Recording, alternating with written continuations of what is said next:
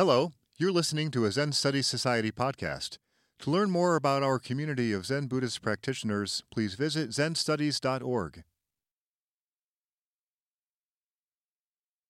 Welcome. Welcome to the Threefold Sangha.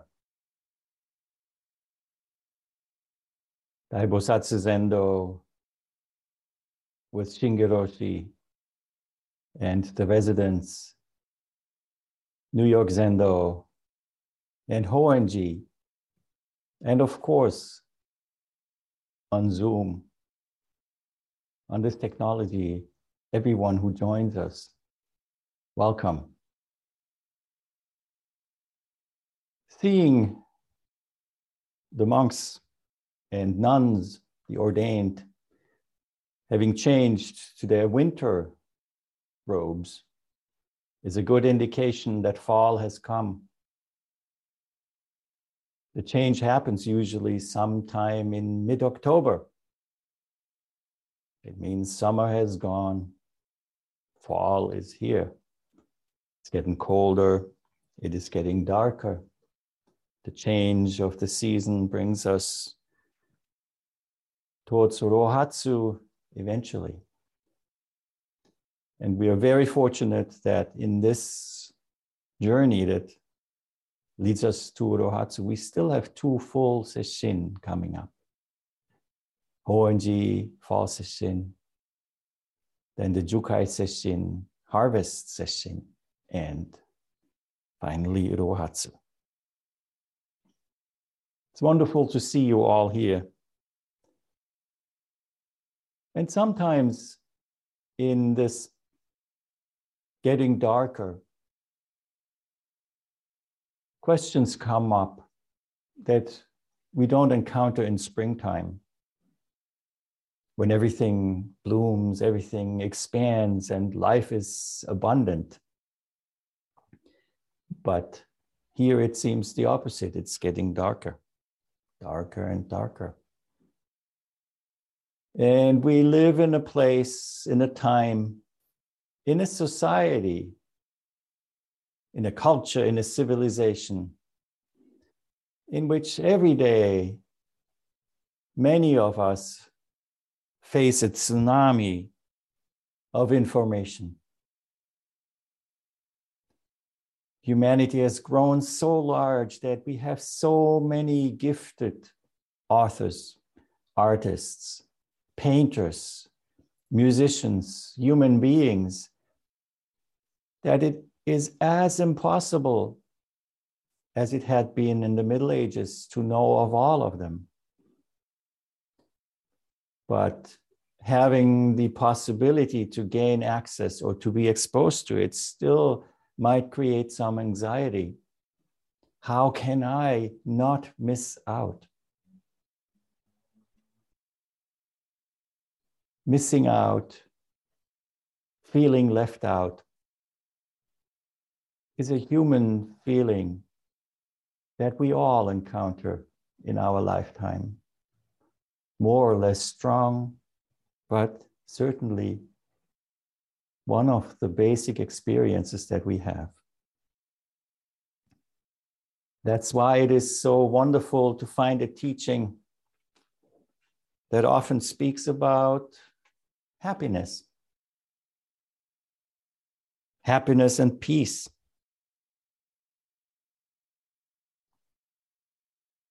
Well, maybe one of the questions that we have to ask ourselves is, what is that happiness?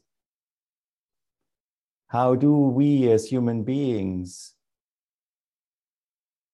make happiness reality? Or is it just a word? Is it just a concept? These are all very good questions. So please allow me today to just elaborate a little bit on that vein of contemplation about happiness. Of course, at the first look, of course, everybody wants to be happy. But as practitioners in a tradition like Zen or in other traditions that similarly contemplate human existence, we very soon arrive at the realization, well, isn't happiness and unhappiness just another pair of this dualistic condition in which we find ourselves? And it's a very accurate thought. So how does happiness and dualism work? Well, it of course points us to the very, very important investigation of that very human condition of being split. And even being split and contemplating it might lead to some kind of identity that we might take as practitioners. If we look at the Japanese philosophers from the Kyoto school, Nishida Kitaro, for example, he wrote about it and he came up with a term that is zettai mujun teki jikko doitsu, the absolute contradictory self-identity. We become aware of that. We live in contradictions. We live in a place that through the arising of our human consciousness is cut into two. My ordination teacher, Joshu Roshi, he used to say, borrowing a term from the Christian vocabulary, he used to say that the human being's original sin is that they were born into this world that is split. Or so it appears, I would add. And in this world, reciprocity or complementarity are very important to make part of this whole contemplation. We know everything that is just one-sided has the other side in this world of split between this and that, subject and object. And the same is true, happiness and unhappiness. Now, as soon as we begin to take ourselves less important, or another way to do it is to look at it from an abstract point of view, which is another human way of doing it. If one person or one place is happy, somebody else is equally unhappy. That's quite something to realize. All is relative in this world. So here is a writer, Matt Haig, who wrote a book entitled Reasons to Stay Alive. Let me share a little bit of his expression of this conundrum. Matt Haig says, "The world is increasingly designed to depress us. Happiness isn't very good for the economy. If we were happy with what we had, why would we need more? How do you sell an anti-aging moisturizer? You make someone worry about aging. How do you get people to vote for a political party? You make them worry about immigration. How do you get them to buy insurance? By making them worry about everything. How do you get them to have plastic surgery? by highlighting their physical flaws? How do you get them to watch a TV show? By making them worry about missing out. How do you get them to buy a new smartphone? By making them feel like they are being left behind. To be calm becomes a kind of revolutionary act. To be happy with your own non-upgraded existence. To be comfortable with our messy human selves would not be good for business. This is what Matt Haig says. Interesting. Yet, also from the two-dimensional world, even if we read something like this that feels and resonates with us, because we know how capitalism works, how to bait for more profit, how to compare in a way to be able to get somebody else to do something. It's the same thinking that stands behind telling others, oh yeah, you should be happy with your non-upgraded existence. You should be comfortable with your messy human self. But as we know from our practice and what brings us here, it is exactly that messy human self and our not being able to be at peace with it in the way it is that we engage in the clarification of this matter.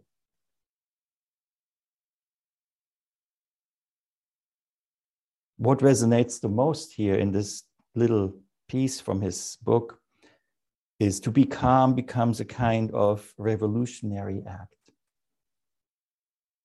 This is a door. This is the door that opens for the reader to not be sucked in by this dynamic of a dog-eat-dog world, of a constant competition, of one-upmanship, one-up-womanship. And all goes back to, well, the first noble truth. The historical Buddha declared very little. But the first thing that he declared was that the truth of dukkha. Everything is unsatisfactory in this world, in this human world. Why is that so?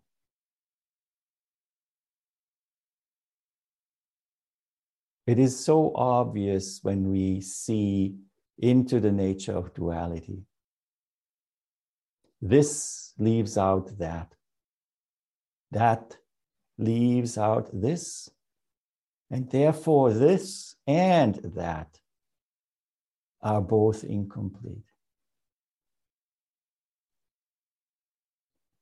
Happiness, if we want to speak about happiness, maybe we should speak about completeness. Being able to be complete without leaving out this, without leaving out that.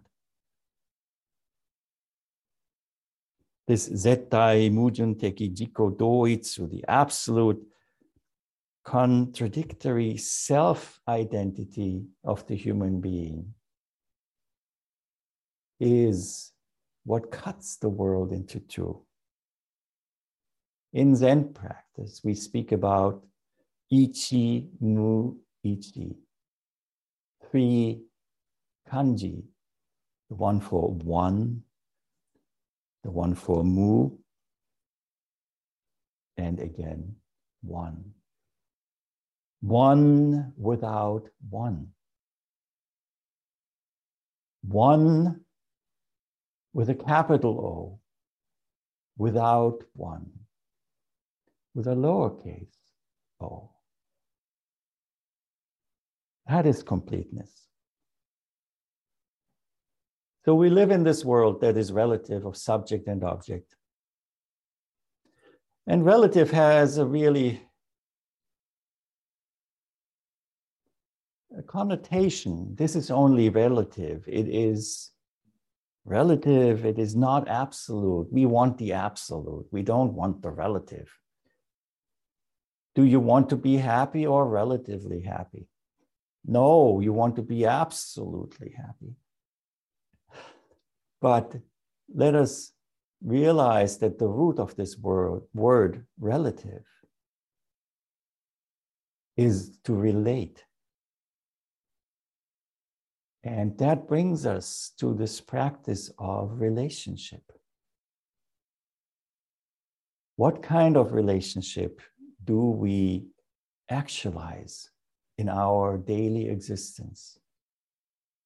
Is it a relationship of comparison, of contrast, of leaving out that what is complementary to what we affirm, of creating incompleteness by negation? These are very, very deep questions. Making relationship in this world where our mind tends to build identity, to compare, to engage in one-upmanship.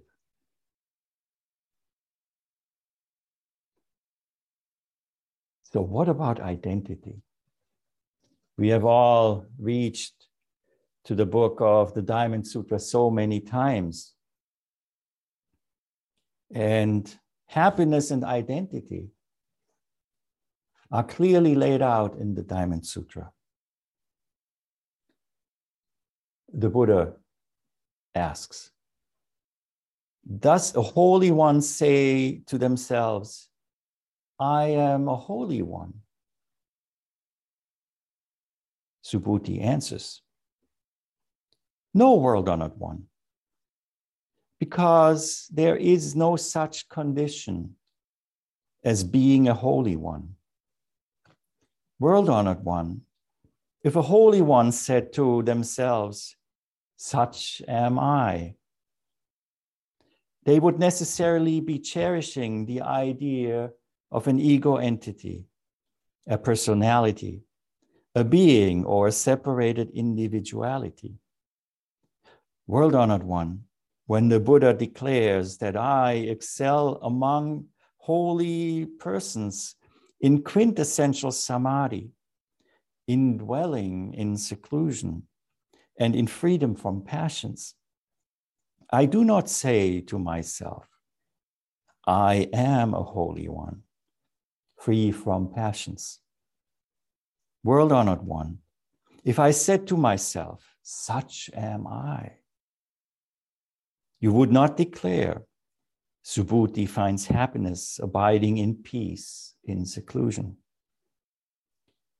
This is because Subhuti abides nowhere.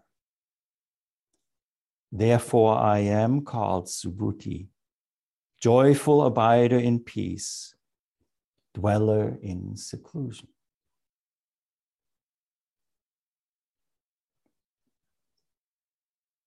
Now, when we look at this wonderful passage from the Diamond Sutra, we might apply our mind of picking and choosing. What is it that led Subhuti to be at peace. And we can see Subhuti was led to peace by dwelling in seclusion, in freedom from passions. Yet we can't make that into objects for ourselves. Who's called Subhuti here? Raise your hand. What makes you happy?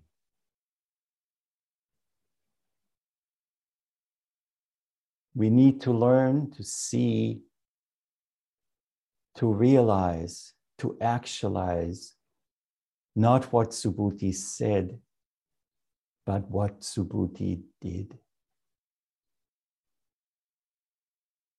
No comparison. Comparison is like the sword that creates the distance. And that's what it's for. When it comes to compare the length of the wood that you have to cut to the size of the opening in which it should fit, this is a wonderful place and very appropriate place to use the tool of comparison and measurement. But when it comes to making relationship with each other, with sentient beings, with insentient beings, that comparison that has to do with I am and this is something else is wholly in a place that might bring us unhappiness.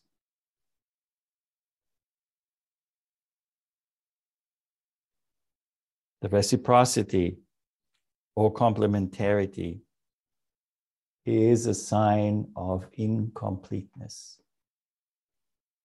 Anshin, the peace of heart, the peace of mind is not experienced while distance is created.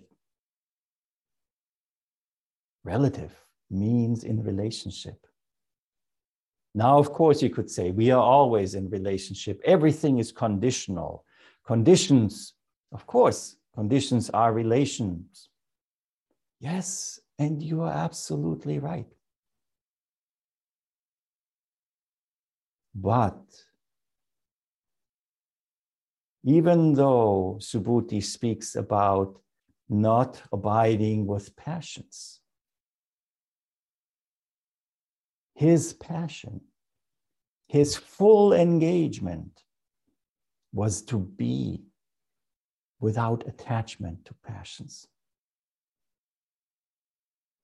Sometimes people read these words and see a dull person sitting in torn rags somewhere in a dark cave, not participating in this life.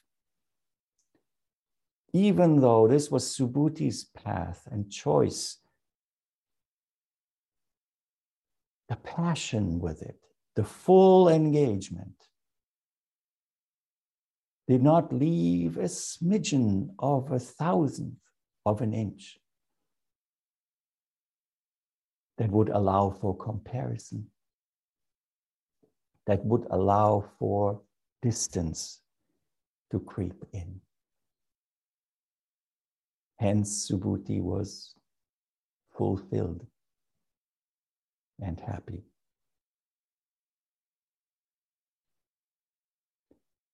In that tsunami of news that we are exposed to every day, we also like to pick out that what we feel is good news.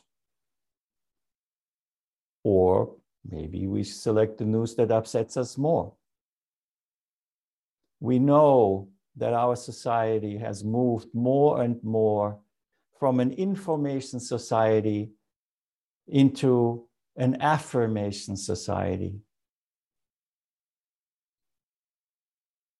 The opportunity to find what affirms our own beliefs has become so prevalent. It has become a business model. It has been a business model for the news for a long time. Shock. Shock will give ratings. Ratings will bring money. Money will bring influence. So in our own thinking, the same process happens all the time. There's one channel that is the ego channel. That is very convincing. That knows how to rile us up. Come up with something outrageous to gain attention. Meanwhile, a lot of things just pass by that deeply are creating disharmony and that speak to the nature of dukkha, of unsatisfactory existence. We like to hear that the malaria vaccine now is available and will save 500,000, mostly children's lives. It's a wonderful thought. It's a wonderful expression of our human ability to work in this world and to do good and to heal. At the same time, voluntarily, some in this society do not choose to be vaccinated against the coronavirus. About 1,000 people die every day. And even the malaria vaccine, I wonder how many of that 500,000 children will still die from hunger. And they are dying at the clip of 10,000 a day.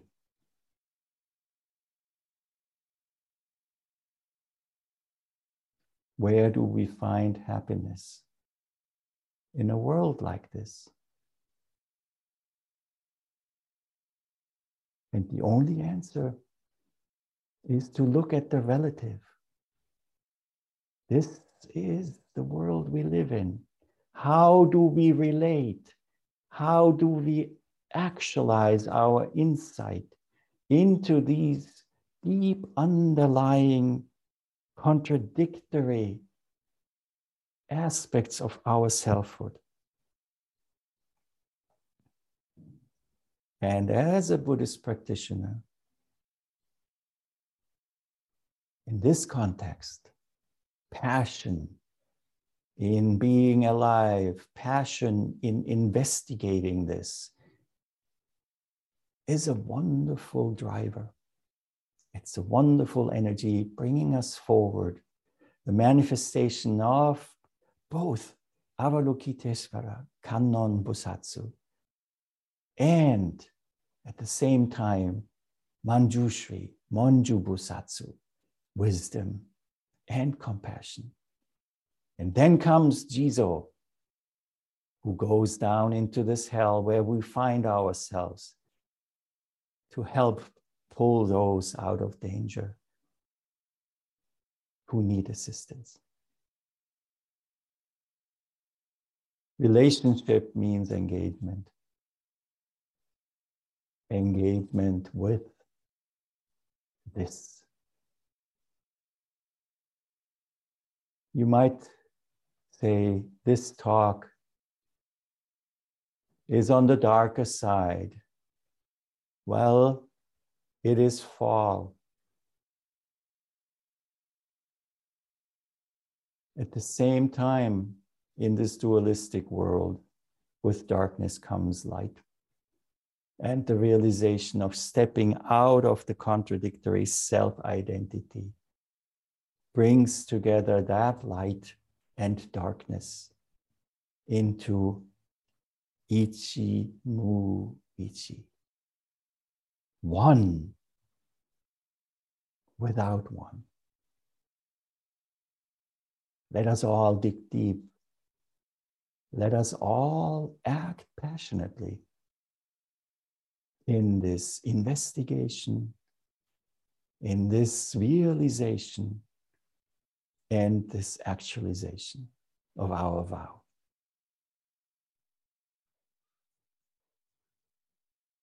This has been a Zen Study Society podcast. If you found it to be of interest, please consider making a donation by visiting zenstudies.org/donate. Thank you for listening.